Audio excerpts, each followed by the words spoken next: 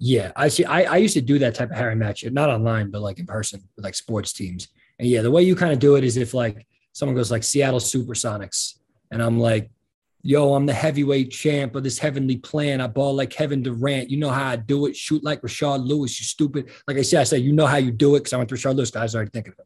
So that's kind of how you do it. Is you're like while you're doing that, while you're building that last thing, like you're already good. You set up the next line because it's not that hard to change rhyme schemes in rap.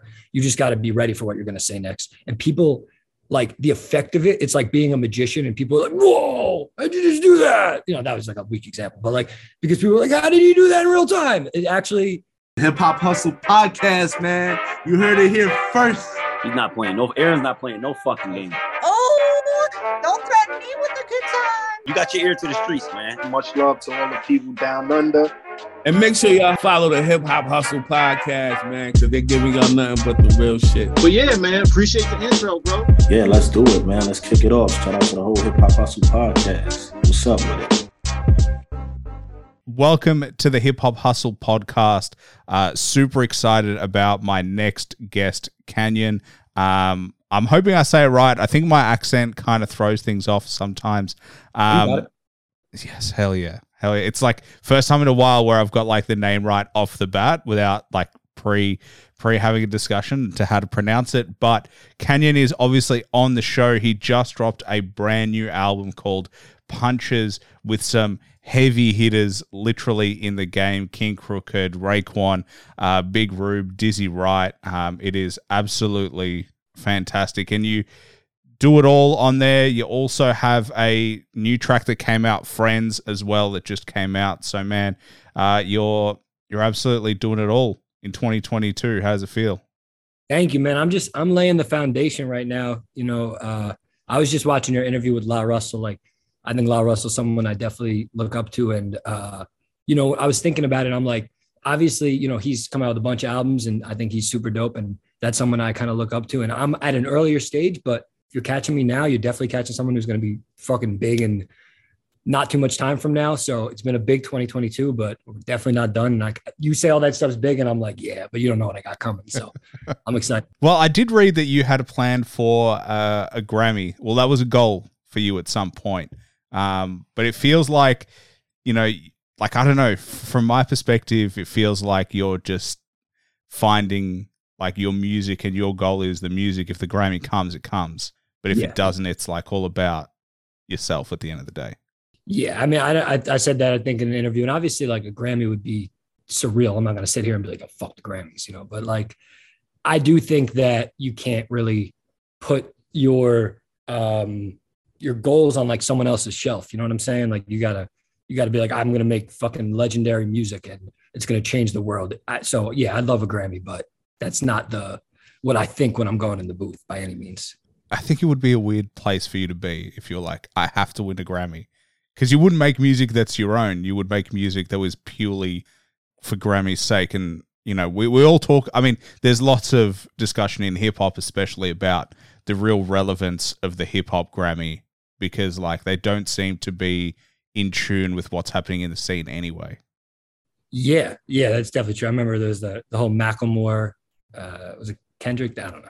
But it was, so yeah, I mean, I think that people know that like, it's not like the Grammys are the people who decide who the best rappers are. I mean, honestly, there's a lot of people who decide who the best rappers are. It's kind of different, but I don't think the Grammys are somebody who people even would list in the top 10. That said, you win a Grammy, it's obviously like a huge accolade. So yeah, it's kind of weird. You kind of want it, but you kind of don't want it at the same time. It's like, you're kind of damned if you do, you're damned if you don't, in a way. But hopefully by the time you win one, it's changed. It becomes relevant again. Man, fuck it if I don't, though, for real. Yeah. That's not what I'm going for. But yeah, no, I mean, the album Punches, it is definitely an incredible album. Like you said, it's got a lot of legends on it. The music that I have coming, I think what you'll see is it's kind of like, when I say it's the foundation, I don't mean that it's kind of basic. It's a very expansive world, kind of, I feel like, that I'm creating in Punches. It's almost like the first Star Wars, right? It's like, all right, what's in this world? And I think as we start to get a little bit deeper in my story, my songs, kind of my flows, my cadences, my creativity, I think people will see that that is really just kind of the beginning. They'll look back at it as like, oh, I really fuck with that. And I think it will kind of have a classic perception with time. but I think people will see the directions I can go because I think versatility is really my biggest skill. Well, how do you work on your versatility? Like, how is that something that develops? I think that is like curiosity. I think that is how you work on your versatility. If you are an artist that is like enamored by making songs, you're probably more likely to be really versatile. And I think, there's probably artists that people will say they should have stayed in their lane more. They should have kept making that traditional sound that people like by them. But like, I do think that anybody who doesn't kind of expand on their sound is ultimately like, no one wants to listen to the same thing over and over again. So I think the way I work on my versatility is I really like making songs. Like, I smoke a joint and I'll listen to beats, and it's just kind of like a baseball player or a cricket player kind of taking pitches. And one of them is going to be the one that I like hit out of the fucking park. And then I just ride that. But I'm not thinking like, yo, let me make another Friends, or let me make another Reservations, or let me make another Consistency or Millennials, or by no means am I thinking that. It's just like, which one in me, it's almost like a person, like that you have chemistry with the person. It's like, I hear this beat and it's like, you kind of feel the flow and it just works. And you're like, yeah, and then next thing it's 2 hours later and you got like a fucking awesome song. So it doesn't really, if you don't kind of have an aim, you can end up anywhere. That's interesting. Do you listen to for the pockets that you can work in, or do you just listen to like the feeling of the beat? I think I feel the pockets. That's a big thing with freestyling though. Like when you freestyle on a beat, you start to, I don't know, I guess if I'm calling about like a person, it's like you're kind of starting to dance with the beat, and then you start to feel the pockets. You're like, ooh, okay, I could start to do something a little slower there that'll make this beat feel completely different.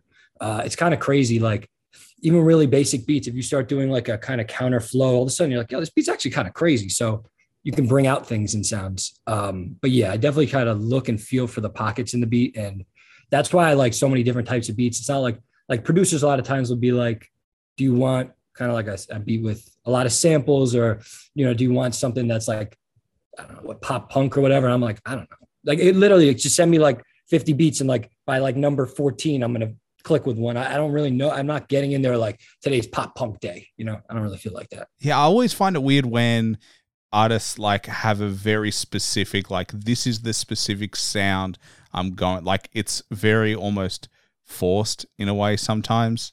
And like, I think a lot of people struggle like with studios because they're like, this song that you made organically that one time, we want 10 of those. And then it's like it doesn't become the creative process anymore. It becomes, all right, here's a goal on a whiteboard and now I got to complete it. And it just kind of takes away the natural nature of music. Yeah. Yeah. I mean, it's kind of like if you said, I'm going to invent something. You might not invent something cool, like you're just trying super hard, it's not authentic. But if all of a sudden you're like, yo, this shit is really bothering me, I need to make a wheel to move this shit a mile, that's probably the guy who's going to invent the wheel, not some guy who's never moved a barrel. So it's got to be authentic. That's the same thing with music. It's got to be real.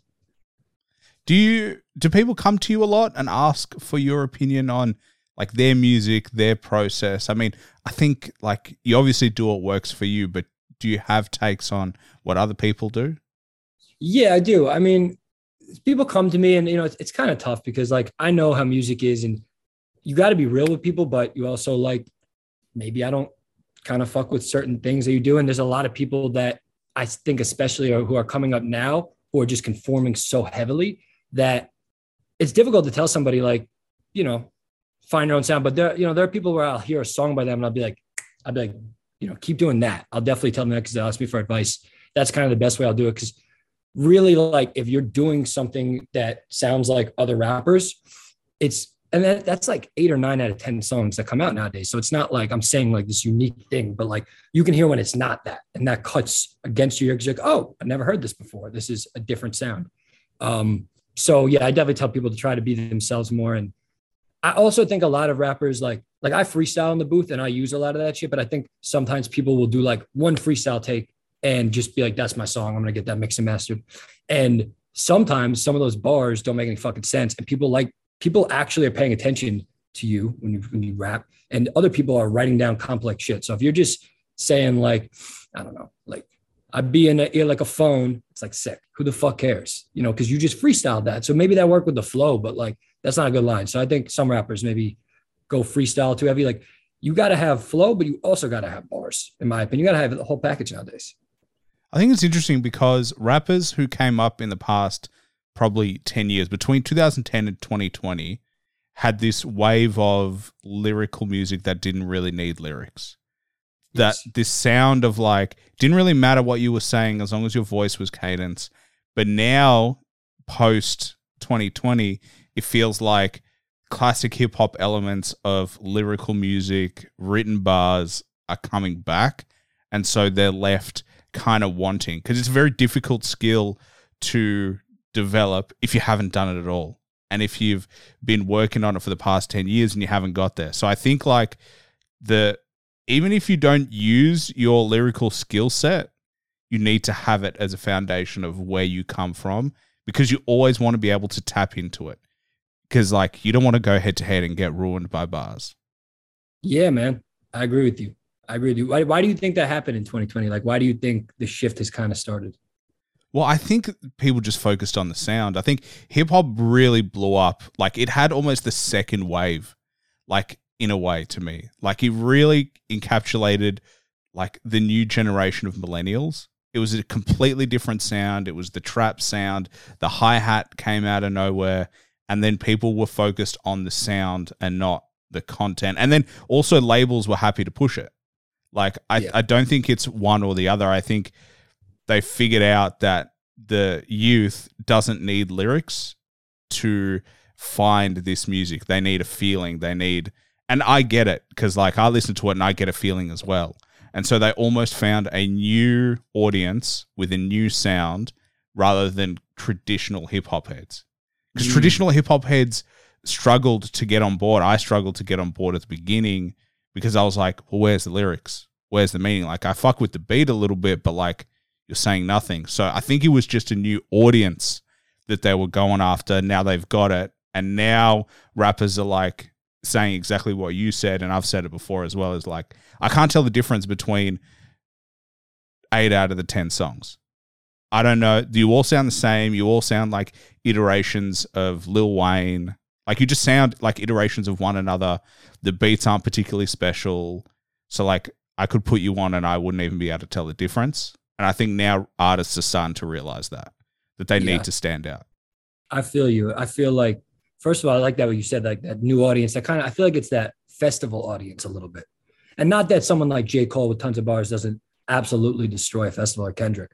But like you see these rappers who are just like, hey, and the crowd's going crazy. And you see these videos on Instagram. It's like, man, this guy's killing it. It's like, he's literally just a hype man at that point, right? He's got a beat. He's just saying, hey.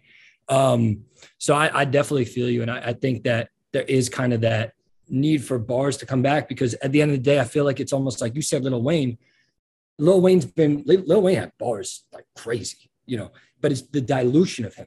You know what I mean? It's like you start with Lil Wayne, and I love Young Thug. I'm not saying he's a diluted Lil Wayne, but then he's like the next version, let's say.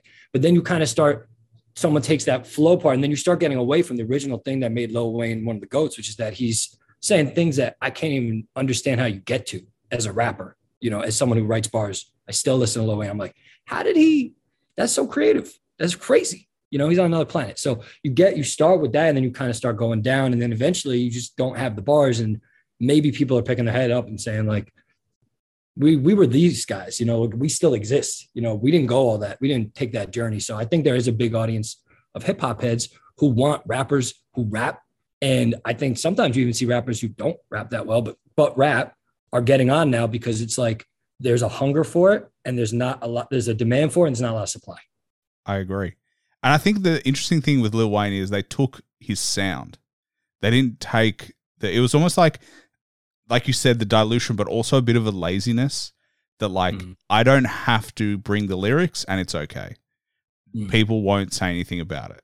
Okay, yeah, the hip hop heads that have been listening to 90s, 2000s lyrical music will say something, but they're old. So who gives a shit?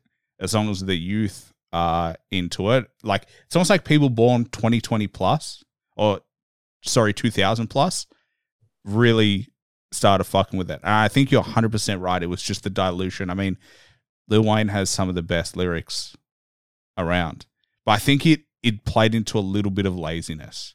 Like, I think it allowed artists to be like, I just go in the booth, I do one take, I don't listen to it back. I give it to the engineer and they just make a song. And it's like, yeah, I could fucking tell. I know. Trust me, I know. I can tell. There was no real meaning. There was no purpose. I mean, I've heard stories of like engineers moving lyrics in different orders to make it sound better. That should never happen. Because it doesn't even make sense to begin with. So it's like we can just move it around. Yeah. And it's insulting in a way because it's like, you did this. The engineer was like, that sounds like shit. And they literally, they made a song for you. It's irrelevant almost you at that point. You just were there providing a sound. Yeah. Yeah, man. I'm all about that counterculture of like bringing bars back. Cause I think I don't know if it's, there have been things that are kind of galvanized that community, like the Versus stuff. Jadakiss is a big moment, obviously, which I love. And just, moments that kind of bring bars back to the forefront. And there's a passion behind it, but I don't know if it's reached its peak yet. And I think that's going to happen. I think that things can get rediscovered. And I think like clever things to say resonate with the crowd forever. Like if there was a battle, right?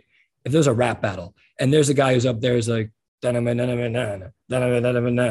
a guy who like raps and disses him like Eminem and 8 Mile. Like who's the crowd going crazy for? It doesn't even matter who they are. They're going crazy for the 8 Mile guy. So at the end of the day, I think that stuff's going to win out. I think it's a question though. Do they have the appetite to listen to a battle? I'm not saying that's a good point. I'm not saying they do. What I'm saying is that ultimately one is better in substance than the other. So I'm saying if you put them against each other, even if this one has its moments when you're turning up and drinking, ultimately this one is always going to be like the substantive lyrical hip hop will always have a weight that the other stuff doesn't to stick around and outlast it. Yeah, I think you're definitely right as someone like as people who love hip hop. But for your casual listener, I think this is the real change that we've seen is like the casual hip hop listener who just comes in, comes out, likes a little bit of everything, doesn't really have an interest into delving particularly deep into the genre. They're just like, whatever's playing, like I just like the vibe and that's it. And I think that has really changed, whereas traditionally hip hop heads have been like extremely passionate about like what makes hip hop amazing. And then also arguing about, top 5s, top 10s. Like that is a part of hip hop that I feel like people have kind of started to let go. That's like, if you can have those discussions that you've been listening to hip hop for a long time. But the people who don't, they don't really have an interest that far. Yeah, that reminds me of like NBA top 5, LeBron, Michael Jordan, barbershop kind of conversations. And I was actually thinking about yesterday. I was thinking about there's like this big underground wave, and it's called underground. I don't know if it's really what you would call it that, but it's like auto-tuning rap that's melodic. And there's like some rappers who are really big in it. And I was thinking about like the fans of this shit. And I was like, I wonder if these people even listened to rap before this. And I don't think they really did, a lot of them. And that's kind of strange to me. Like, that's like, you're from Australia, you live in Australia. Like, I'm a huge LaMelo Ball fan, but yeah, no, I don't know the NBA. I just like watch every LaMelo Ball game. It's like, all right, I want to talk to you. You don't know shit. Like I know back to like fucking Bill Russell and Will Chamberlain in my history. So like, I feel like you're right. Like people who don't want to have those top 5, top 10 conversations when that's out of the forefront, like that's a different world. Like, and maybe we just need to kind of separate a little bit. Like, cause that's not hip hop. You know what I mean? Like it really just isn't. And instead of just being like old heads who frown upon it, like, let's just, or not, we're not really old heads, but being looked at like that, like, fuck that. Like, I think bars have their place. And I think that there needs to be a bigger place in the culture for bars. And I think that's happening, but I hope it accelerates. Definitely. And I think this album Punches is the epitome of that. And like, it's all about bars and bringing, and I worked with some of my favorite rappers ever on the album. And I think that's the movement I'm trying to bring forward. I embrace a lot of the creativity of maybe some of the modern music. So it's not like maybe just like, oh, this is 90s music, but this is kind of my perception of having lived the different eras, lived the J. Cole era, lived the now more current era, and then kind of being such a fan of like Tupac and NWA and that type of music, and bringing that all into one 8-song succinct dope album with some of the best rappers ever. So I'm pushing the needle forward, but I think, obviously it's a bigger push. Well, I mean, I feel like that's how you should be doing it. I don't think you should be going to 90s hip hop. Like, you shouldn't be replicating 90s hip hop now anyway. It's like that's like a golden era. Like, every era has its own sound, so you should be pushing the envelope for the new sound. So like, I'm also not a huge fan of when people just go back and replicate 90s beats. Like, I like it, don't get me wrong, I always like a boom bap beat, but I also know in that era they had the same complaints that we probably have now, is like, a lot of these beats sound exactly the same. There's no drop, there's no spacing, it's just the same bass, the same drums, and it's like, same shit. So I think it's important, as much as we were talking about, you know, this current era of music, to still continue pushing forward. And you do that, obviously. Thank you. See, me personally, like someone like Kanye, like, you know, love him or hate him, like his type of beats where it's going to change in the middle. Maybe that's, you know, he has samples. I'm not saying always use samples. Other people have really cool beats too, but like, I don't think that, I think that your beats should be creative. Your music should be creative. You should be creative on top of the music. Like this kind of like, I just have the same trap beat that everyone's heard, and I'm just doing the same kind of flow because it works thing. And like an abundance of that, like that bucket is full, you know what I'm saying? And overflooding, like you're not contributing anything by making another song like that, unless you do it creatively. I'm not saying you can't make a cool, that type of song, but if you're not doing it creatively, you're just saturating, you know what I mean? So yeah, I think absolutely, like the beats matter, and you don't want to just make 90s beats, and you don't want to, like, you want to make good creative songs, whether that has a 90s touch, whether that has a 2000 touch, 2010 touch. And that goes back to what we're saying with like going for a Grammy or going for a genre. Like, I'm not trying to do that. I'm going for quality always. Well, do you know what drives me crazy right now is the use of like classic, like 2000 songs and resampling them and making them into hip hop beats. And it drives me crazy because I know what it's like. I know where this song was before you remixed it. And it's a classic for a reason. Like, everyone loves it for a reason, and you remixing it doesn't make it better. But like, to people who haven't heard it, it's like, oh my God, where did you find this? And it's like, well, this was all over the radio. This was everywhere. This was in clubs. There's a reason why this is doing so well. It's not because the artist is doing anything particularly good. And that drives me crazy. I love sampling, but like, you shouldn't be sampling hits. Yeah, and the way they sample it too, it's like they're sampling the fucking chorus. Like, it's not like a little bit of like an old 30s soul song. It's like, I don't even know if there's an example, so it'll be like a trap song. It'd be like, say my name, and then like a beat would be like some rapper going a completely like different flow. It's like, I did want to hear Say My Name by Destiny's Child right now. Like, it's a great fucking song, but I didn't want to hear this, but all right, you know, and the radios go for it. But like, I think that goes back to kind of the corporatification, if that's a word, of music.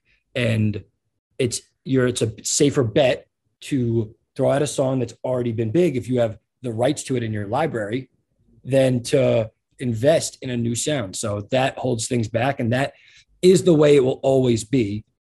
But hopefully things, you know, artists become more independent, something kind of like college sports in America, where like players can get money now. There's more independence in college sports. Hopefully something like that type of landslide keeps happening with music, where artists stay independent or get better deals and have more control of the creativity. But not hopeful. It seems like big money usually wins. But, you know, fuck that. Fuck the radio. It's kind of about what we do on our own.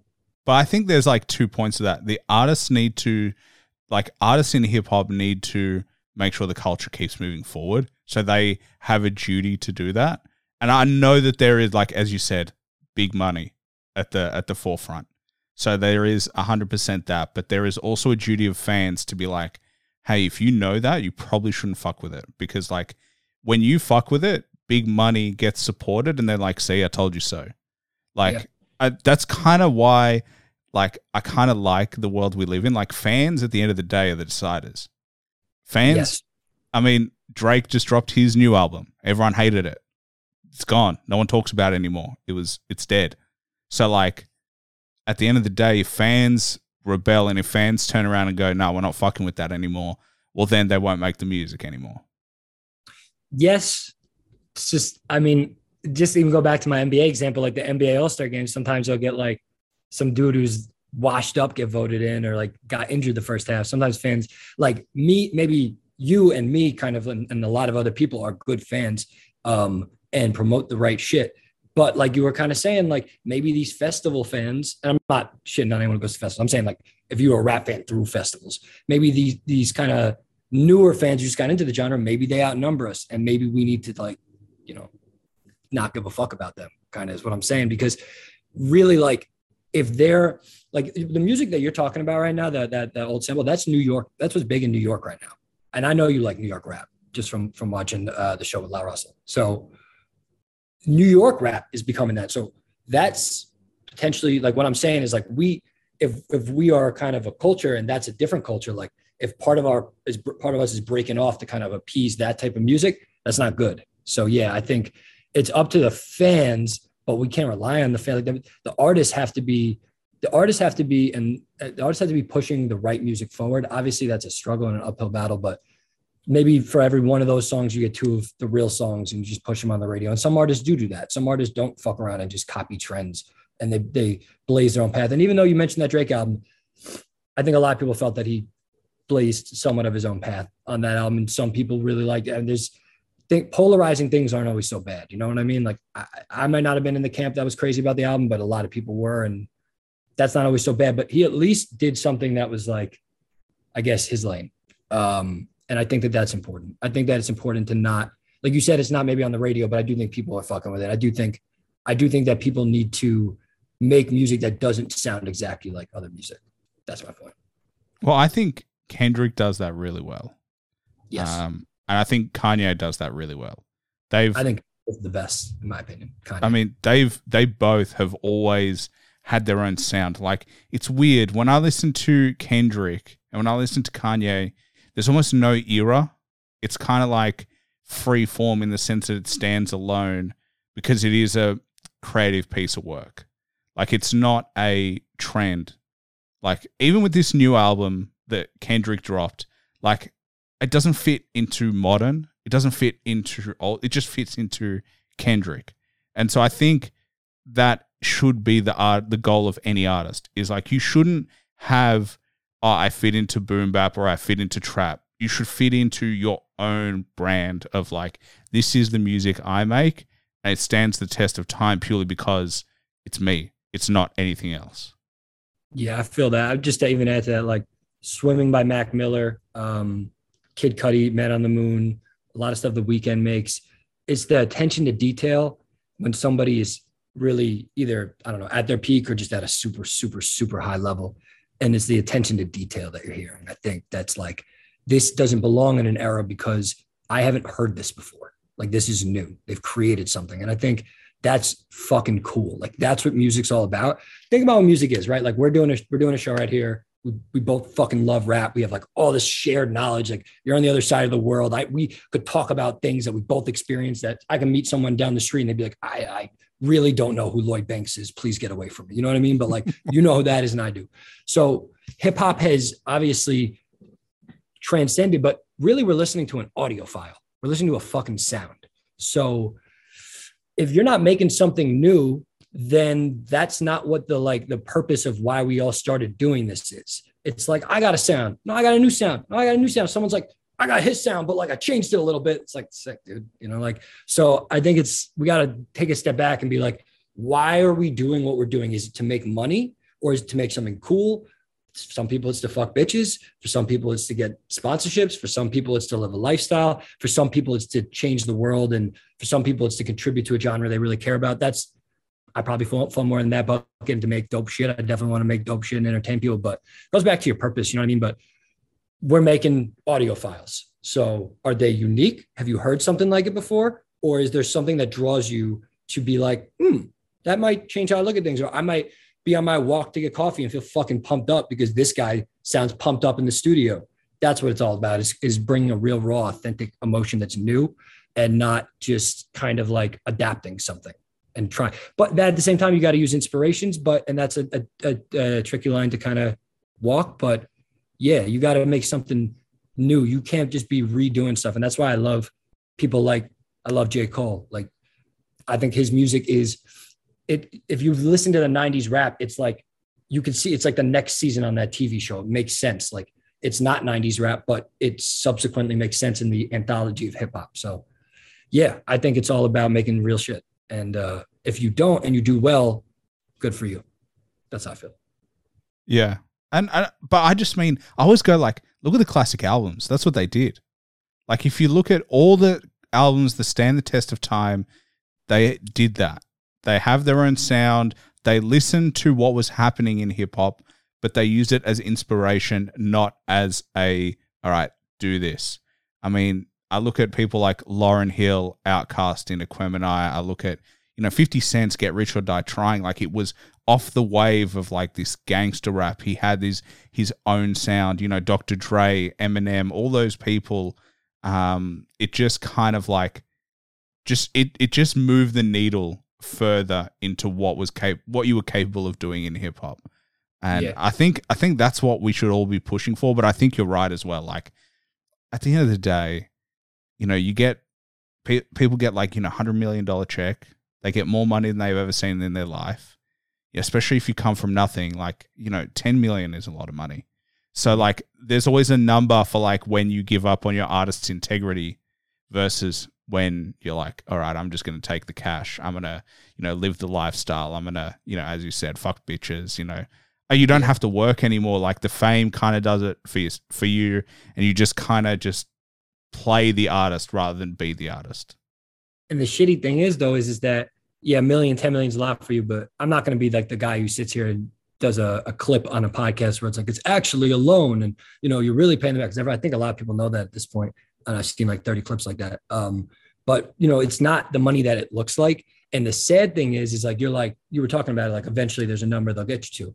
Even if they don't get you that number, if their number is this, they'll just get the next guy to do this. You know what I'm saying? So they'll take the person who's easier to work with. And that's not to say that doesn't make sense. Everyone's trying to do their job. So it's an ecosystem. Music's a big ecosystem. It's a business and a fucking half. And I've worked in other businesses like software and technology, like that are, more maybe traditional businesses. Music's a beast, man. Music's a fucking beast. There's a lot of people, a lot of different parts, like a whole ocean down here. People who do this for artists, people who do that for artists. It's like a whole world. So everyone's got to do what they got to do, artists included. And I think artists, and maybe this isn't fair, but artists are kind of like the superheroes. They're the ones who got to like keep it pure.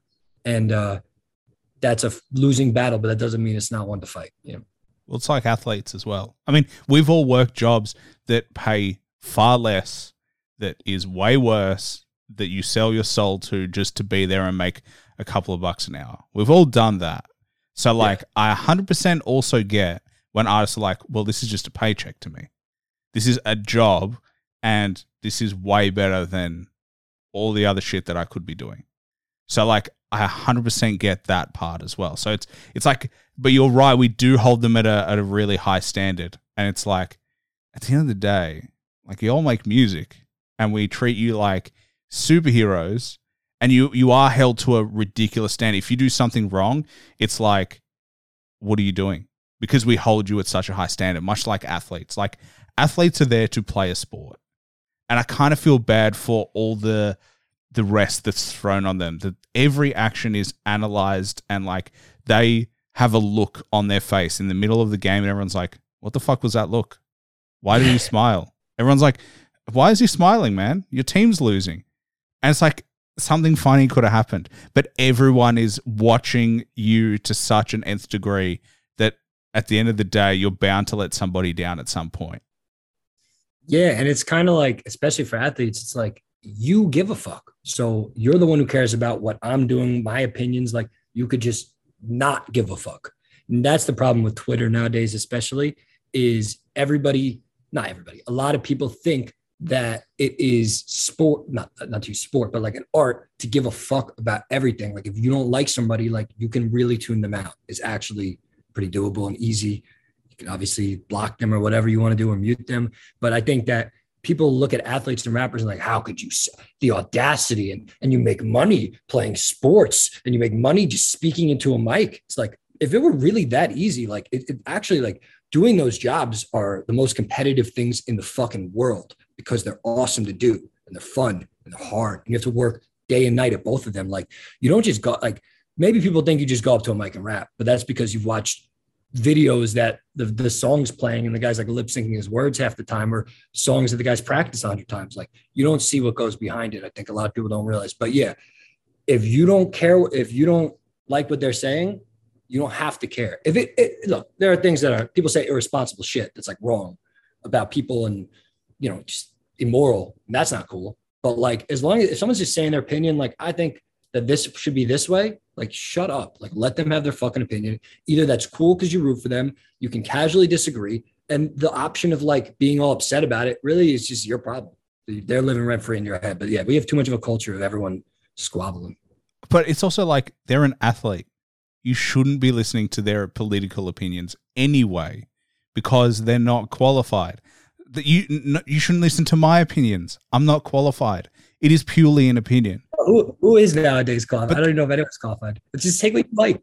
Well, that's the problem is like, an athlete who, shoots hoops all day isn't exactly the person I'm going to be like, you're right. This is how we should run our political system for the whole country with its intricacies. But people get caught in this battle of like, oh, he thought this one thing one time. I don't like him. And it's like, yeah. I think people don't get though that. Yeah, I think people don't get that. Like if you're an athlete, right, and you speak out about a cause, there might be a lot of things that are imploring you to speak out about their cause. I don't know if you watch the show Ted Lasso. Yeah, dude. Good. There's a soccer player who he almost had a sponsorship of like this company that was terrible in this country. It was airline. It was spoilers alert for anyone who hasn't watched it. So we're going to ruin it for probably the next, minute and a half or whatever.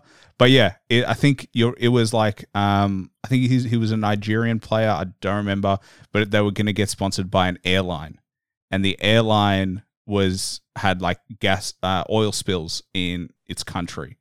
And so it was his family. I think it was his family who was like, I'm disappointed in you for being the spokesman for this company. Yeah, that's a perfect example of like, we see the surface, but there's like a picture, like a pimple, like there's a whole bunch of stuff under there that the public doesn't see and is not privy to. So that's what I think a lot of how we react to shit is. We're like, how could he say that? But we're like just viewing a snippet of the video or viewing a snippet of this person's life. Even if we watch the whole clip, like you don't know that he didn't have a fucking fight with his girl that day and he's just in a pissed off mood. And the interviewer, like, was it kind of a dick to him? And the guy took a while to set up his mic, and then they got him decaf and he doesn't like coffee. And then he got a text that his aunt's sick. And then someone asked him a question that kind of pissed him off. And then you just watch that clip. You know what I mean? Like we're just so judgy. And that's what I'm saying. Like you make the point, why would I care why is an athlete qualified? And I agree with that. But also I do think that we are just so hyper inclined to judge people and make our comment of like, oh, what an idiot. Like, oh, especially at people who we feel like got an easy route, like athletes and musicians, because we don't know their fucking schedule, which is really hard and difficult. And look, man, if you want to be a musician who tours, like you should have worked on that. And maybe you could, but like, I think people are a little bit bitter at people who try and do things. So when they slip, they're like, and it's like, you're not even out ice skating. So how are you making fun of people that slip? I think that is the key. It's people who try and do shit. It's not even the success. It's the fact that they tried, they failed, they tried, they failed, they tried, they kept trying, and then eventually they were successful. It's the determination to get there.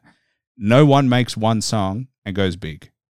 You've been making music, whether at home, whether you didn't release it is completely different. But you've been making music for time. You've been working for time. Like an athlete doesn't just show up to the NBA and make his first shot. He's like, oh my God, I'm good at this. No, they've been working since they were kids to get to that point. Okay, yes, genetics, yes, going to the right school helps, but like there's so many people who had potential never made it. Yeah, so true. And even think about this, like I feel like the reason we want someone unblemished. I feel like as an audience, like we want someone who comes out with a song. Oh my God. I think that's why a lot of people like Kendrick so much. I feel like people feel like Kendrick is very unblemished, and he's great, but he's unblemished. Like he doesn't have like, and same with Biggie, right? Like Biggie doesn't have like 15 albums for you to sit through and be like, oh, that auto-tune album really sucked, because that didn't happen. He came out with 2 albums. So there is a benefit in brevity, because failing or flaws are seen as like, you're just a regular person. when in fact, everyone's just a regular person. You know, even Eminem, who otherworldly type of rapper, we've heard him dip and then come back and stuff like that. Like everyone's fallible. So everyone's got life problems and shit like that. So yeah, I think we're all looking for that like superhero type of thing. And that's not really realistic. In reality, it's like when you look at someone like Jack Harlow, like it's going to take albums and shit like that. Like you're not just going to blow up overnight. And if you do blow up overnight, there've been so many rappers, first album, man, this guy's going to be, you know, it's like LeBron, even though LeBron was the next MJ, there were a lot of next MJs who were not MJ. It's like, this guy's the next one. And that happens a lot with rap. And a lot of times when that happens, their next album is ass because they got way too hyped up and they were fallible and they started kind of smelling their own stuff. And then, you know, they weren't that guy. They weren't perfect because no one's perfect. So if you take the lane of I'm me, I'm not perfect, I think that's a better route. And you just keep fucking working and believe in yourself. That is the modern route of making it because no one is unfallible. And that's not a realistic thing to attain to. Well, I look at Zion Williams. Yeah. Zion like Williamson. Everyone was like, this dude's going to be a beast. And he is a beast. But like, where is he now? Like he's struggling with his weight, injuries. Like there is just so many conversations of like, will he even get close to what his potential was?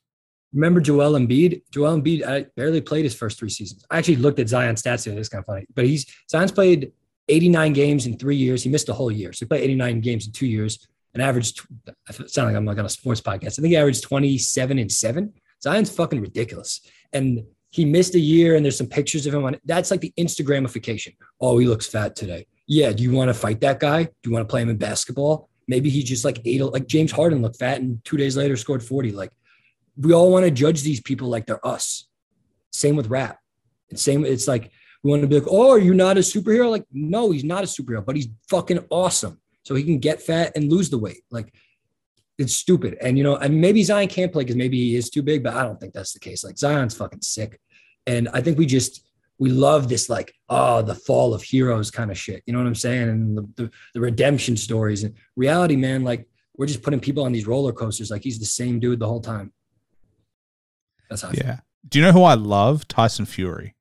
Because he's a character into himself, but like he looks like a middle-aged man that his partner was like, you got to get on the treadmill for 30 minutes a day because you're getting too fat.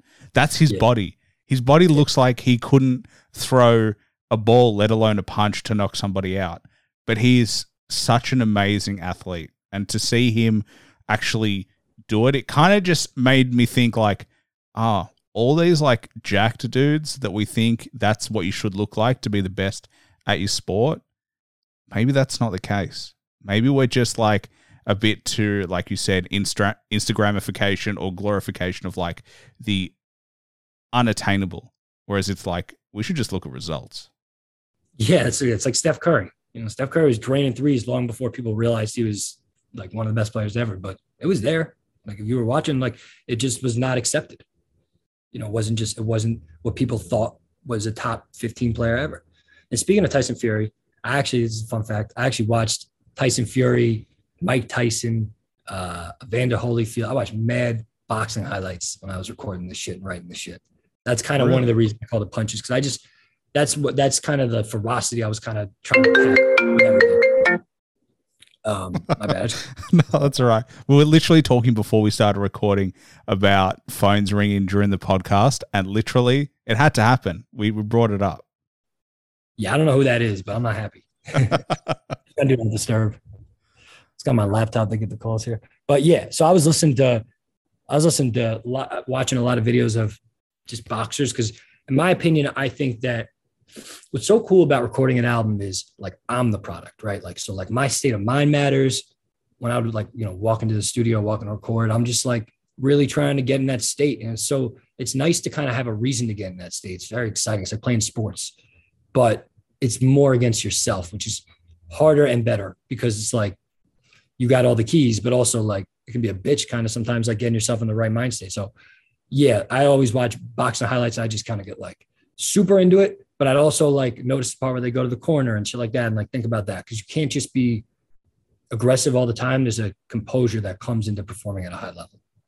Do you remember your mindset after watching them and being able to record? Like, do you remember the difference that you felt? It's like you gotta want blood, but you gotta calm down at the same time. That's I think the perfect mindset. Like I am fucking coming for this, but also like I'm not gonna like get like too much testosterone. So you gotta pace yourself. And that's kind of what I noticed from watching boxing. And that's the same thing with music. Like when you hit that part of the verse, hell yeah. Like, but sometimes when you're rapping, like breath control is important, things like that. Sometimes you gotta even take a breath. You gotta be like, all right, 1 second. Let me like get my fucking mind state, just like going to the corner and getting kind of back in that focus. So I think rapping is a lot like boxing, and just kind of doing those different vocal punches is a lot like kind of getting out between each round. And like, you got to kind of rev your mind back up because it's easy for Mike Tyson to box and it's easy for me to rap, but to rap at my best level where I'm like honing in, but controlled, that takes focus. That doesn't just happen naturally, I think. And that's, I think what the best rappers of all time do. They focus. I was listening to Tupac recently, like Tupac's in the fucking moment when he's rapping. He is not reading some piece of paper, like blindly, like he's there with you. That's why he's so good. Jay-Z too. So I think that's required of the best rappers. Like you got to be in the fucking moment. You can't just be reciting lines that are good.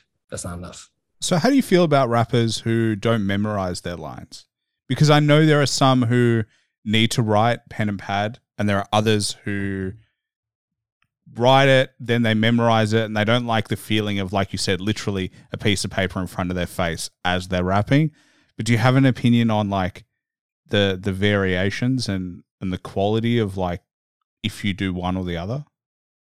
Yeah, I don't think that you're a bad or good rapper if you do one or the other, because I hear a lot of people say like, yo, I don't even write, and like they fucking suck. I think that's really cool if you're really good. I've done that.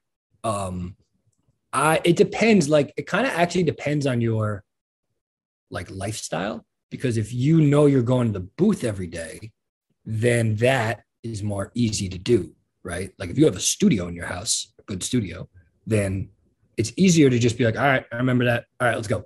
But if you are sometimes like, I think of some of my shit when I'm out or, when I'm traveling. So I'm going to write that down because I'm not going to rap for like 4 days or 5 days. I could remember it, but then I might forget. I might even record the flow of it. So I get the mental kind of parts that the emphasis, because there's a lot that goes into a rap if you really dissect kind of the different ways shit's said. Like you could say a dope rap in a not dope way and it sucks, like you got to be in the mood. You got to be there. So anyway, I think it's super cool that Jay-Z does that shit, and I can do that shit, and I can freestyle too, like just come up with in the moment and punch in different ways like that. Like that's another strategy, but I don't think one's better than the other. But I do think that you can kind of hear when shit's written, for better or worse, like on paper. And you can hear like you can kind of hear the different styles. So when I hear a guy at like a radio station and I hear him say like some puns that I know take writing, I know it's not a freestyle. And then they have like freestyle in the video and it's got like 3.2 million views. And it's like, and everyone's like, this guy comes up with this off the dome. That's the craziest shit. It's like, yo, he doesn't. That is not how people freestyle. Like freestyle is more about the flow and some good, dope, creative lines that you can use. It's not like every line is like fire. Like that's rapping. You come up with that before. 100%. I've had this discussion with people as well. And I've literally said, you cannot come up with something that good in the moment. It is too good. And so like I look at people, I've mentioned Sahai a few times on this, but he did an LA Lakers freestyle on LA Lakers, and his metaphors and double meanings and like that shit was so pre-written. It was amazing. Like it was, like you could give me 20 years and I couldn't come up with the shit that he came up with. Like I was blown away. But I hate when they call it a freestyle. And maybe the beat is free in the sense that he didn't know the beat that he would have. That, in a sense, is freestyling. But the lyrics themselves were not a freestyle. Yeah, I hear you on that beat there. And I like Sahai a lot. I mean, I don't know, but I like his music a lot.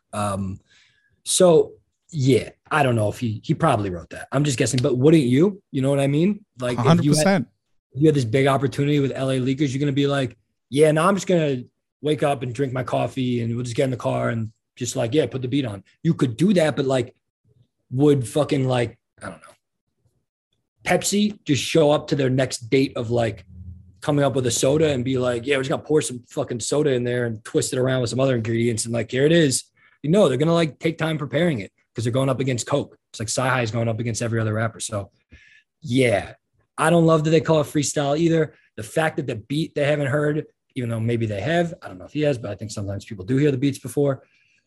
That is a cool thing. But like a lot of times will write like a 100-bar verse and I'll just go find a beat and it will take like 3 to 6 beats to find something where the cadence works even less sometimes, like perfectly. So it's not like wild if you got bars to rap something that you got down on like a surprise beat, if you know what I'm saying. I think they can also put in request of the style of beat, like I'm sure they have conversations of like, hey, you can choose a beat, but it needs to be like certain style because I know these conversations happen. I'm like, we're not delusional to think that you'd risk, blowing up your spot to a huge audience.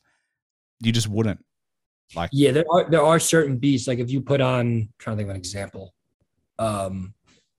If you put on like a milli, right? That's a fast beat.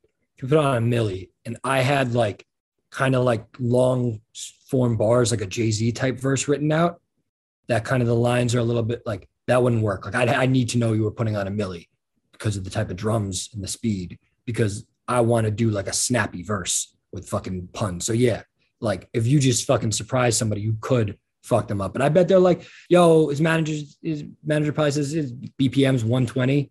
And he likes kind of old school type beats. Send me over 6. I'll send you back 3 we like.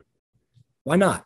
It's a show, like, do you want him to have subpar bars for it to be a little more real? But I agree with you. Then it's called a freestyle. And then like, I really can freestyle. Like if they didn't call that freestyles, I put out a bunch of freestyle videos, but like, if I did that, they'd be like, you said that, like, be like, yeah, because I fucking just did an hour freestyle off my dome.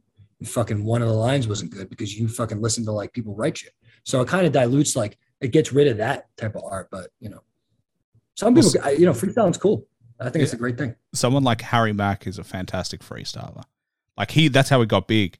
He's literally freestyling. But you can see, like, if you listen to enough hip hop, you can kind of see the pathways that he sows for himself, which is really cool. You can kind of see how he transitions from one thing to another.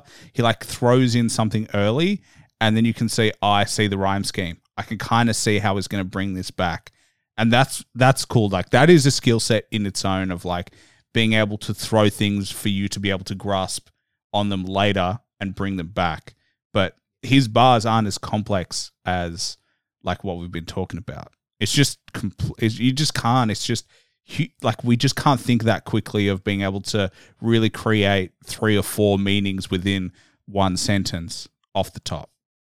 Yeah, I see. I used to do that type of Harry match, not online, but like in person with like sports teams. And yeah, the way you kind of do it is if like someone goes like Seattle Supersonics and I'm like, yo, I'm the heavyweight champ of this heavenly plan. I ball like Kevin Durant. You know how I do it. Shoot like Rashard Lewis, you stupid. Like I said, you know how you do it because I went through Rashard Lewis. Guys already thinking of him. So that's kind of how you do it is you're like, while you're doing that, while you're building that last thing, like you're already good, you set up the next line because it's not that hard to change rhyme schemes in rap. You just got to be ready for what you're going to say next. And people like the effect of it. It's like being a magician and people are like, whoa, how'd you just do that? That was like a weak example, but like, because people are like, how did you do that in real time? It actually, I'm not saying I'm not discounting Harry Mack. I think he's like the best kind of at what he does. But I do think that the human perception when someone really proves their freestyling is like, oh my God. And I get it, but it's actually like, once you kind of get the trick down, it's like a magic trick. Like you can just do it over and over. Yeah. I think it's like just talking in a way off the top, just being able to continuously speak. It's just added complexity, obviously, because it's in rhythm and it's timing and it's rhyming. So there's obviously complexity to it, but like, it's just like we just talk off the top of our heads all the time. We just grasp on things and it's just letting yourself take that. It's like you don't have time to question yourself.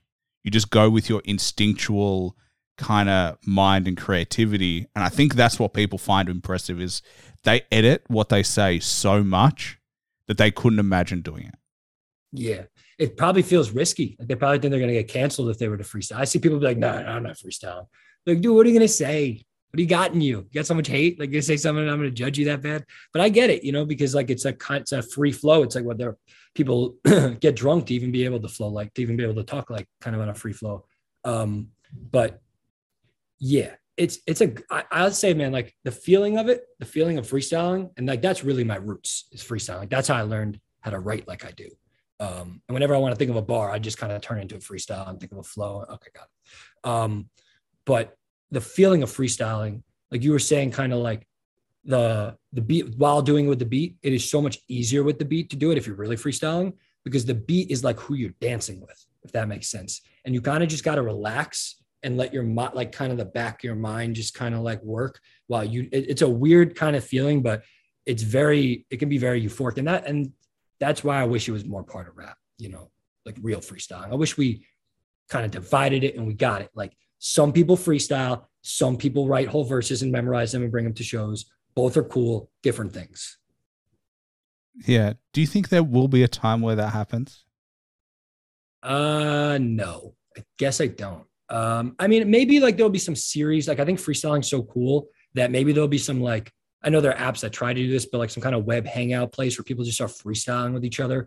And like that becomes like a thing where it's like these people just freestyle battle. And like this one dude's like so fucking good and he's big on TikTok. And this other dude's good. And then it becomes like, yo, freestyle is the shit. Like that's the where to go. I guess that's possible.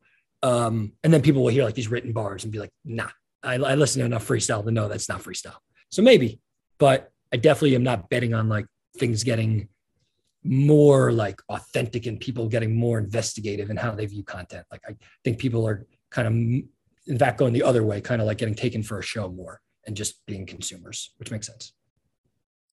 Yeah. I wonder though, I think it always goes around in circles. Like there was a really cool, I forget where I saw it, but it was like, you go enough right, you turn right enough and you turn left enough that you'll meet in the middle again and you'll go in a circle of like maybe that is a path for hip hop that I don't know. Oh, I saw that in a TV show recently. I'm just trying to fucking think what it was. was. I think it was Peaky Blinders. Yeah. It was Peaky Blinders, exactly. And I really, that really stuck with me. I was like, oh, that makes a lot of sense. That shit made me feel like I'm just done with this like opinionated kind of like, because this, how everyone's got an opinion nowadays on who's right and who's wrong. And I'm just like, that's a good point, man. Like the people that we hate, and then like the guys who are supposed to be going, or guys and girls supposed to be going up against them might kind of be the same people. So like, whatever, I'm not even worried about it.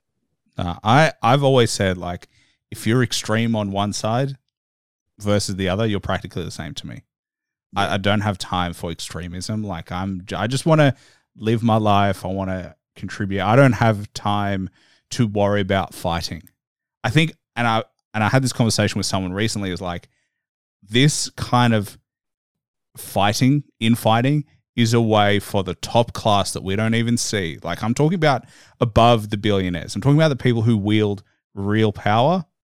That's how they keep control, by keep making sure we keep fighting amongst each other. Real power comes when the people unite. You see that in every history book throughout time, that when the people get on the same page, that's when things change. But like this infighting is just the worst. And I see a lot of it on the internet of like, oh, women are the worst. Oh, men are the worst. Oh, women are the worst. Oh, men are the worst. And it's like, no, we all have flaws, but we need to figure out a way to live together, not against each other. Yeah, it's not going to happen until like clickbait stuff starts being illegal, which I guess it is in some places. But like, you're right.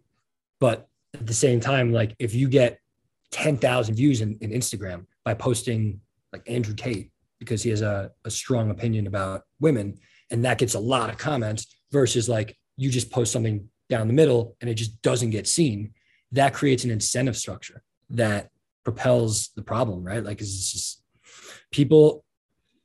I think the biggest thing I've learned as I've gotten older is like incentive structures.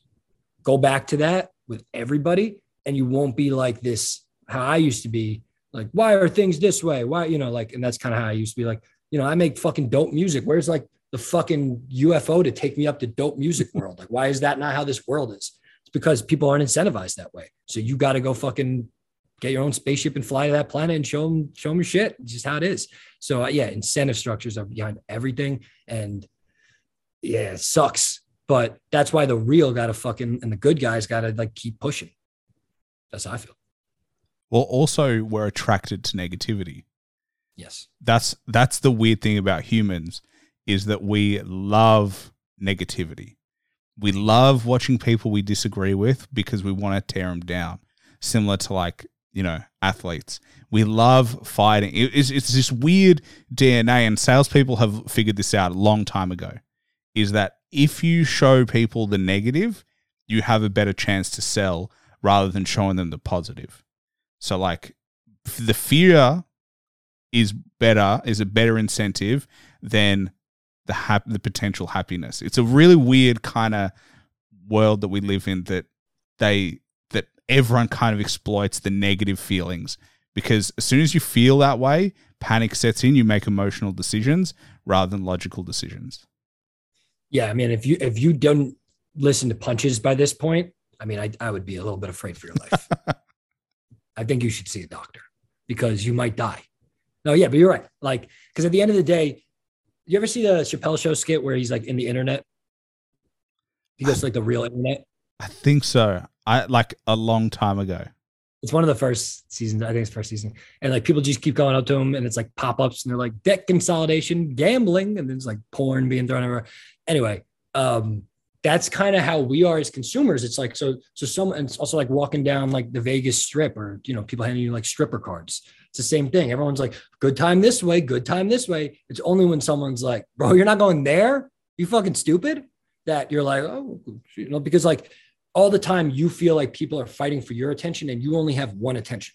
So you're going to be like this. And that's how it is on the internet. It's the same thing, right? It's the same as that Vegas Strip or like that internet skit, is that people are like, nah, until they start to feel like everyone's fucking with something and they missed a wave and they're like a little culturally out of it, that they don't know about this. You don't know about this guy? You haven't heard him?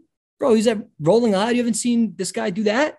You know, so that's kind of the fear of missing out is everything. That is literally took the words. You read my mind. I was going to say FOMO. It's fear of missing out. It's not the desire to have something great.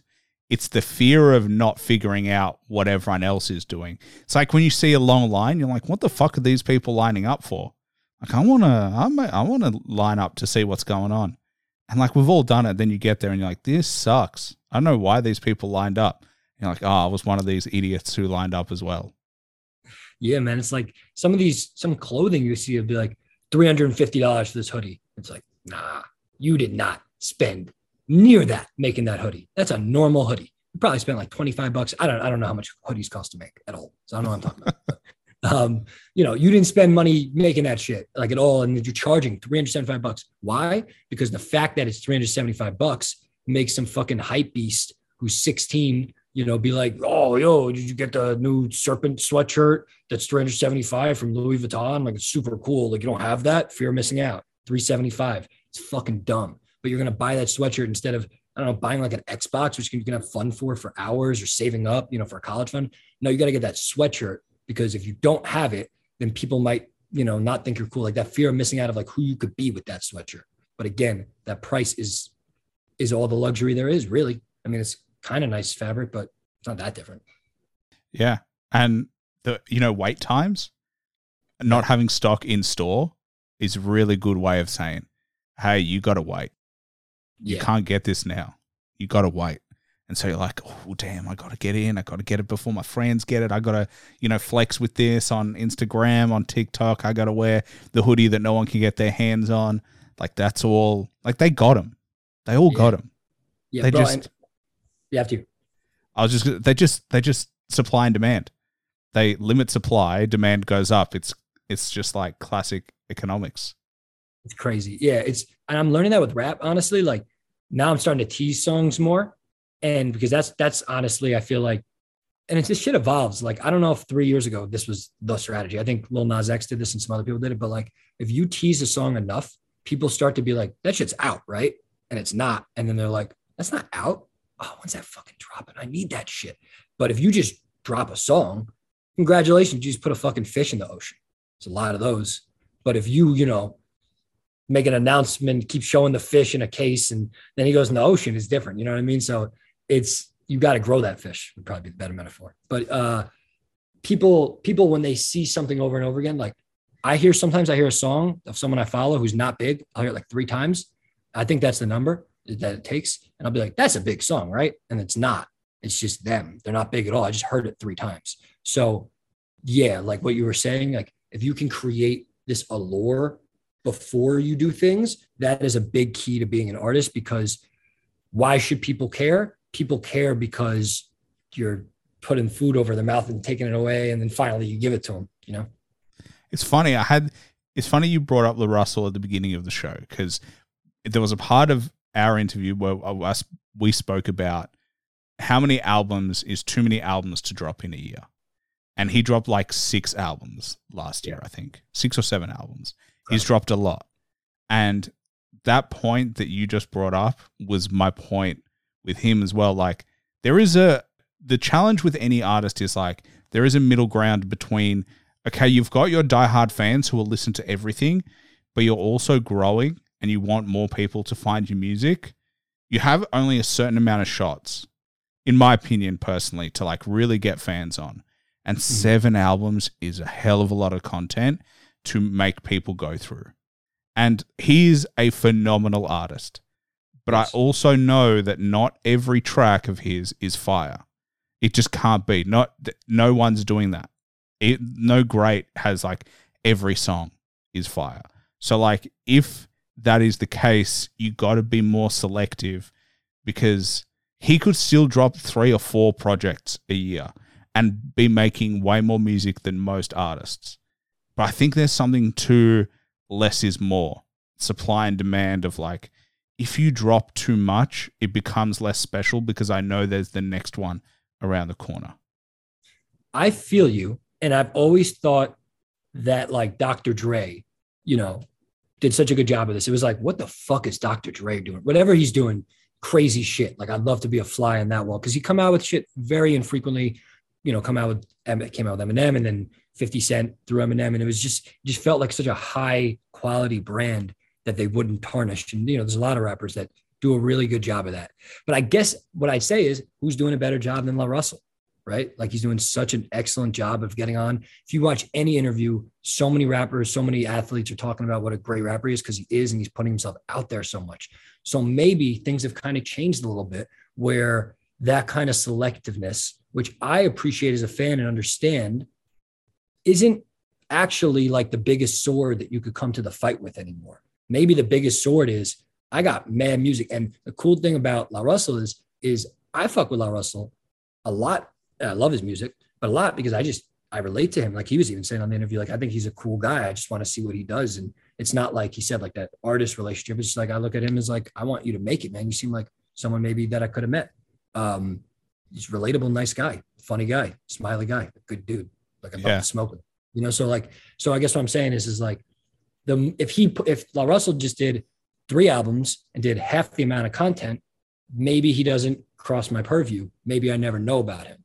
So I hear you on that selectivity, but what I think the new approach is like, you do come out with a shit ton of stuff, but then when you really come out with something, like I'm sure LaRussell at some point will come out with an album that is different than the rest of these albums, where it's like, he is promoting it like it's his kind of like his debut. I'm sure he will seize that momentum, because everyone has one chance to kind of have like a debut, and like he's blowing the fuck up. I'm sure he's gonna have an album that blows up. That's, I think, the new approach is like, and that's what Russ did. And then there's Really a Wolf was like his album that blew up. I think LaRussell signed to him. Kind of a little like what Jack Harlow did. I think the new approach is, I'm going to give you who I am, because I want you to fuck with me as a person and a brand, because music comes out all the time. Yes, you have to love my music. Very important. But you need to see all my sides. And even if I miss on a couple of songs, you know me and you like me and you're rooting for me for that debut album, then I'm not going to miss it all. I bet he's not, honestly, because he's so creative that if he puts it into one project, it's all going to be perfect. That's interesting. I hadn't thought about that way, but I think my view is like, there is a difference between releasing music and creating content. And so you can kind of do both. And like, don't get me wrong. I mean, as it's good. You keep releasing. I mean, you pick 7 albums. I'm going to have plenty to choose from to pick my favorites.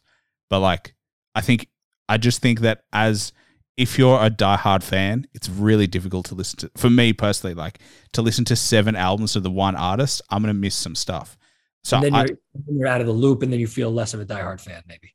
Yeah. So, yeah. And I'm not saying don't do multiple projects a year. I just thought 7 was enormous. Like, to be honest, I do 1 podcast a week and we just talk, let alone to be able to make enough content to have 7 projects is crazy levels for me. Like he just must have a pen. Like he just needs to write. I think it's something like some artists really struggle. Some artists really love it. And they cannot stop writing. I think he's one of those people. He just can't stop writing.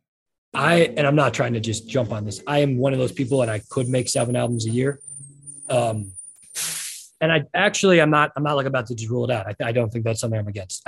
I think that to climb the mountain, to get to kind of like where we're just talking about him on an interview, and where he's getting talked about on a lot of interviews, you need to be like, yo, I have a differentiator. You will find something in my catalog that you like. And he's got all these songs that he puts in videos that you can then go listen to. Like I was talking about teasing music before, but the disadvantage of teasing music is I could listen to a LaRussell performance outside, and then I could just go on Spotify and get it because it's out, or go somewhere and get it. If you tease stuff continuously, yes, you might build the hype of it, but you also lack that immediacy and people have a short attention span. So I think we'll see. Like, we'll see what he does. If LaRussell keeps putting out 7+ albums a year, I would say like, yeah, maybe he is not creating such an easily followable journey from an audio perspective, maybe just more from a visual perspective. But I don't think he will do that. I think he's going to do less. And I think that like Gucci Mane, that's a big thing that Gucci Mane did, even Lil Wayne did. I think people need to see, like you just said, like he's got a pen all the time. Like that's impressive to you. You know what I'm saying? So people want that persona, that superhero persona, like fucking LaRussell can't stop writing. That's awesome. Like he's just addicted to this shit. I love that. Like fans love that shit. People love that about Lil Wayne. Like when Lil Wayne said like, I watch porn, I don't have sex because like, I don't have time to have fucking sex. People were like, oh my God, here I am trying to have sex all the time. And Lil Wayne's passing it up just to rap. What a martyr. You know what I'm saying? So like people love that. Like I'm authentically into it. And I think when you just reserve yourself too much, your shit better be like crazy different and crazy wild because like the competition's putting out more shit. I think maybe I think maybe clicks for me. When you're starting to build, you need to release a lot of shit. And when you've got a name and a legitimate big following, that's when less is more. That's why you see the big artists, because they have to, if they drop too many, that's when people will fall off the wagon. They're like, nah, you're just going to release lots of music again. But I think, like, I don't know. I think it becomes, you get to a point where you're like, now I want to make sure everything I do is fire. Whereas I'm sure, like, we all want to make sure we do, but I think the editing process is less important when you're on your way up versus when you're at the top of the mountain. There are so many corners to cut. It's people don't understand, unless you've really watched someone record for a while. Like there are so many fucking corners you could cut, and some do get cut and some don't. Like it sounds fine, like it works, and some you're sacrificing something, and there's so many decisions. So yeah, if you're putting your all into a project, it's definitely gonna come out better. But what you were saying kind of about putting out so many projects, I think when there are bars, I think you have a little more leeway. I'm a little more cool with a rapper who's got bars putting out 7 projects because I'm like you said, like that man's pen just can't stop. That's cool, man. Like it's like how some of these NBA players are playing in the summer and fucking tearing up these practice games. Like I love that, like I don't want you playing for money. I want you playing because you love the game. It's gotta be real. That's what I relate to. But yeah, so I do think that like if you just make like melodics, you're like, na, you put out 15 projects like that, like there's so many ways. That's lazy. That's freestyle. But if you're writing that many projects, which I think LaRussell's stuff does sound typically written, good by me. You know what I'm saying? Like if you're really trying to do something new. So I respect that. But yeah, I agree that once you're more on and once I'm more on, like I'm going to put out a lot of shit in the next year, probably. Once I feel like I'm how I see myself, how others see me, kind of how I see myself, then it's like, okay, Now it's like when you get a release from me, you get excited. You anticipate that. I build that up because it's rare and it's unique and you get what it is. But until you get what that is, I'm not going to be the quiet guy in the mountains yelling every 3 months. No, I'm going to fucking yell every day until you hear me because I'm awesome and you need to come watch the show. So that's the mentality. It's so funny because like I say that, yet I also do a podcast that I release an episode every week. And so like, to stay relevant in my world, you have to do one a week. Like you can't, like that is the minimum unless you're doing like these beastly ones. Like there are some that history podcasts that are like 12 hours where it's like, yeah, one a month is like going to be all you need. But like most podcasts, you need minimum one a week. So like I kind of still get that of like, you still got to always have content that's consumable. Do you listen to Joe Rogan ever? I used to be a bigger fan of Joe. When he moved to Spotify, I don't know, there's something, it felt like something changed personally. Like, but the odd one depends on who he interviews. I'll check out. Yes, that's very true. I guess the reason I brought him up is I feel like that he personified with his podcast, just putting out so many hours, kind of the model of like, and he was early, right? Like he did podcasts, I think somewhat early on to the blowing up of podcasts. But just putting your head down, it's kind of like Lil Wayne with mixtapes. It's like, bro, I'm just going to fucking work until you see the full picture. And that's how I feel that what I'm set to do and about to do with music is like, I'm going to just do shit and put shit out because I know what I am. You got to just build out of that base of confidence. And I'm going to do it in masses, not so much bulk that it stretches me thin, that, that Joe Rogan's on the podcast being like, yeah, what's up?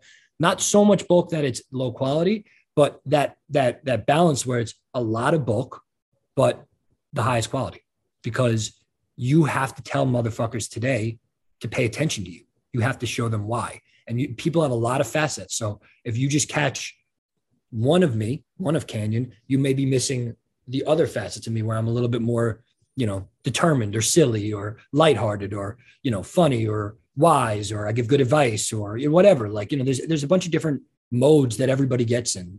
So that's why you got to just put shit out. Like, I put out a snippet the other day. It was like more hard rap, kind of more 90s shit. I had different people fucking with that than when I put out the song Friends you were talking about. When I put out Friends, I had a lot of girls hitting me up. Girls like that song a lot. And, they were like, wow, I really, and people I'd never spoken to, and, following me and shit. So I'm going to show who I am. I'm not going to be like, yo, they like that I'm a 90s rapper. Good. Here's 90 more songs of that. Fuck that. I'm a multifaceted person. And the more that the light is shown on that, the higher probability, and in my opinion, 100% probability, if the light fully gets shown, that people are going to fuck with it at the level that it deserves, or, or whatever, at least at a level that is right. Because I think that it's a good product I'm putting out, being my artistry, not just a song. And if you hear the different building blocks of that, eventually you're going to step back and be like, oh shit, this guy's crazy talented. So that's what it's all about, I think. Well, I think that's a good message for most artists, is like, you got to represent yourself. And I think that's like, whatever that looks like, as long as you're proud of like how you represent yourself. And I think that's, at the end of the day, when you look back on anyone's career, you hope that most artists feel that way, of like, they just look back and they're like, I did my best. I represented myself the best way I could. Whatever happened. Yeah. Yeah. I think, and some people want that, and some people that they would hear you there and be like, yeah, man, but it's all about winning. And like, so like I'm with you. I want people to be pure. And then, but some people are like, nah, I want them to make pop hits and I want them to, be the biggest star in the world. And that's their barometer of success. So it's just kind of how you look at things. But like we've been talking about this whole time, it's like, I believe that real side of things where people want real shit is a counterculture that is building steam. And I think it's going to continue to build steam. And I think that real hip hop will never go away, ever. Like the people with the bars, it's not a generational thing. You could be 15, you could be 47, you could be, I look at kind of like the data of my shit, especially because I'm coming out with songs with Raekwon and Jadakiss and Big Crit. And those are different eras. but the ages are all over the map, man. You know, like there are kids who like Jadakiss. There are older people who like, you know, Big Crit, maybe even people who are a lot older than Big Crit, like a 60-year-old. It's timeless. And that is what I'm striving for. That's why I say it's a foundation, because I'm building that timeless foundation. Where we go from here, I think people will understand more as I come out with more music. But I think listen to punches, like you will get kind of the foundation. I think it's the kind of thing you listen to a few times and fully ingest, especially some of those songs are like really deep and the wordplay is kind of deep and what it means. And yeah, I think once you go through that journey, but then there's going to be a lot more stuff. So I think it's kind of all about having that substance, because if I came out with an album where I'm just like, I do the joke to the bitch, she on the top of my shit, it's like, oh, cool. Can't wait to hear what this guy says next. Like, who gives a fuck, you know, like that guy, you know, substance is the backing for everything that matters. Not gonna lie, it would be impressive to see you do that as well. I always like seeing the range of every artist, but like, I'm gonna do some shit like that. But like, you know, when Drake does like, you know, Jumpman by Drake or like Versace, yeah, he did that. But like he had some, I'd have to look up the lyrics, but he had some words in there that were like not what you typically heard on those trap songs. It was like a little bit more, I don't know, first creativity with like some of the words that are used and some of the like the phrases he uses in those verses are a little different than you're used to hearing on those verses. So when I do shit like that, which I will, it's going to be like my own take on it. It's not going to be like, oh, cool, Canyon made a fucking like Future song. No, it's going to, and there's nothing wrong with that. Future's great, but I'm not going to make a Future song. I'm going to make a Canyon song on those kind of beats, and it's going to be different, kind of with my own take and my own style. Because yeah, you're right. People want to hear that shit, but it can't be like, oh, you just heard that beat and you just started rapping like them. Like, fuck that, bro. Like, you're not an artist. You're like an actor. Yeah. Well, being a biter is the worst thing you can be in hip hop. Just copying somebody else's style. Yeah, I agree. Well, this leads perfectly into my last question for you. It's the only question I plan on the podcast. And freestyling for an hour? Yeah. That's it. But I think that's why, like, people have always asked me as well, like, how do you just not plan? And I'm like, what do you mean? I talk to people every day without planning. And to be honest, the reason I don't plan is because it makes it impossible for you to plan. Because like part of what makes this fun for me is like, I'm figuring stuff out. I will ask you the next question of like, whatever journey we go around, like we'll find random shit to talk about. And that's kind of the fun for me. But this is the exception to the rule. Okay. If you had to recommend one album for everybody to listen to at least once to get an appreciation of, cannot be your own music, can be any genre of music, what would it be? Okay. I answered something like this recently. It was like, if I'm on a desert island, what would I listen to? Yeah, fuck that song. I'm talking about for everyone. I'm talking about like, you know, because I'm not talking about the best album. I'm talking about the album you think people should appreciate, like something that everybody should, you know, just listen to, appreciate, and something that you think will kind of drive them forward in a way. My album. No, I'm just kidding. I mean, yeah. I've had that so many times. Album. No other albums. No. And it's an EP, I think, technically. I guess fuck. The other day, I'm not going to go with this answer again. I think everyone should listen to Swimming by Mac Miller. I mean, everyone should listen to Get Rich or Die Trying, but I feel like they have. But I really like Swimming by Mac Miller because he dies right after it. And in my opinion, it's like, it's deeper than music because of that. When I'm listening and hearing him say things, I can't think of specific lines right now about like kind of holding on and stuff like that. I'm like, damn, like you really like this is like what you did before you died, you overdosed. Obviously he didn't plan to overdose. He was given fentanyl, but that album to me, I think is just a beautiful. I mean, the next album, Circles After, it's really good too, but I think Swimming, like it's groovy. It sounds like like we were talking about timeless. Like there's like some songs that are like, you could love it, you could leave it. It's like an 80s vibe. And I think that like Mac, you know, like whether people like Mac or not, I actually didn't love Mac Miller's music like growing up that much. But to me, when an artist hits his pinnacle or her pinnacle, or their pinnacle, that is a special thing to see if they're talented. And he is talented. And he hit his pinnacle, and I think he made timeless music. And I think it got appreciated. Like its reviews are really good. Swimming, everyone knows Swimming is a good album, but like I don't think most people have listened to it. I'd say that. So yeah, that one. And then the other one I said last time was like, I'm not even trying to say this word. It came out after this rapper died, but I love Loyal to the Game by Tupac. I was like 8 when I heard that shit, and it came out after he died. But if you're like one of those people who's like, yeah, I don't really listen to Tupac. I'm more of like a Biggie guy or Nas guy, because you like heard Changes or California Love, like, and it just didn't. That album, in my opinion, is like the most modern because it came out after he died. They did things. It's kind of like G-Unit and Eminem. Like that is a good intro to Tupac because then you'll hear him kind of in more of a modern, capturing, and you'll be like, okay, I can kind of assess this next to other rappers. I think that album's awesome. And then the Carter 3 by Lil Wayne is just super classic. Everyone got some work to do, some projects to listen to. Obviously, the first one you should listen to is Punches, though, and then you can listen to the other 3. Obviously, Canyon came through. Appreciate you coming on. I always love speaking to artists such as yourself. Really genuine and really ready to shoot it up. But for everyone, make sure you show him some love.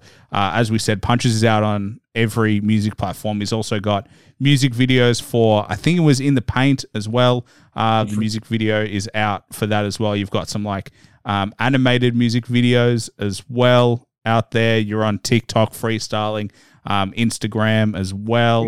Am I freestyling though? Well, we'll call it freestyle because it's sexy. And I got a lot of shit. Definitely go listen to Punches. Follow me on Instagram, Canyon's Official Music, all that good stuff. Thank you so much, Aaron. I appreciate it. We matched too, kind of. I didn't mean to do this, but if you're watching this visually right now, me and Aaron accidentally matched from across the globe at different times. So, well, the odds are if you wear black, I'll probably be rocking black at some point. So, it just works. But I do like the matching. Visual stimulation other than audio is what we go for here on the Hip Hop Hustle podcast. Yeah, man. But thank you so much, Aaron. I really fuck with what you do, man. Like, watching one and then doing one of these, I think this is going to go a long way. So I'm excited to be on the train, man. It's a dope fucking show. I've done a lot of shows. This is very enjoyable. And did I mention I have an album out? It's called Punches. I don't think I mentioned it. I don't think I listened to it. So yeah, no. Yeah, then I said you're going to die. Didn't I say if you don't listen, you're going to die? Yeah. Jadakiss, Raekwon, Big Crit, Big Rube, Slim Thug, King Crooked. Check it out. It's a fucking Dizzy Wright. It's a sick album. I got a lot more. I'm definitely next. If you like bars, you'll like me. So let's fucking do it. Yeah, I already saved Millennials into one of my playlists. So definitely make sure you check it out. And absolute pleasure, man. When you do a tour, we'll definitely have to shoot it up again. Yeah, man, for sure, real soon. Thank you. I appreciate this. Thanks for listening to the show. Please like and subscribe and follow me on Instagram at @the_hip hop hustle for upcoming podcast news. Also, don't forget to check out my Patreon under Hip Hop Hustle for exclusive content and to help support the show. Bye for now.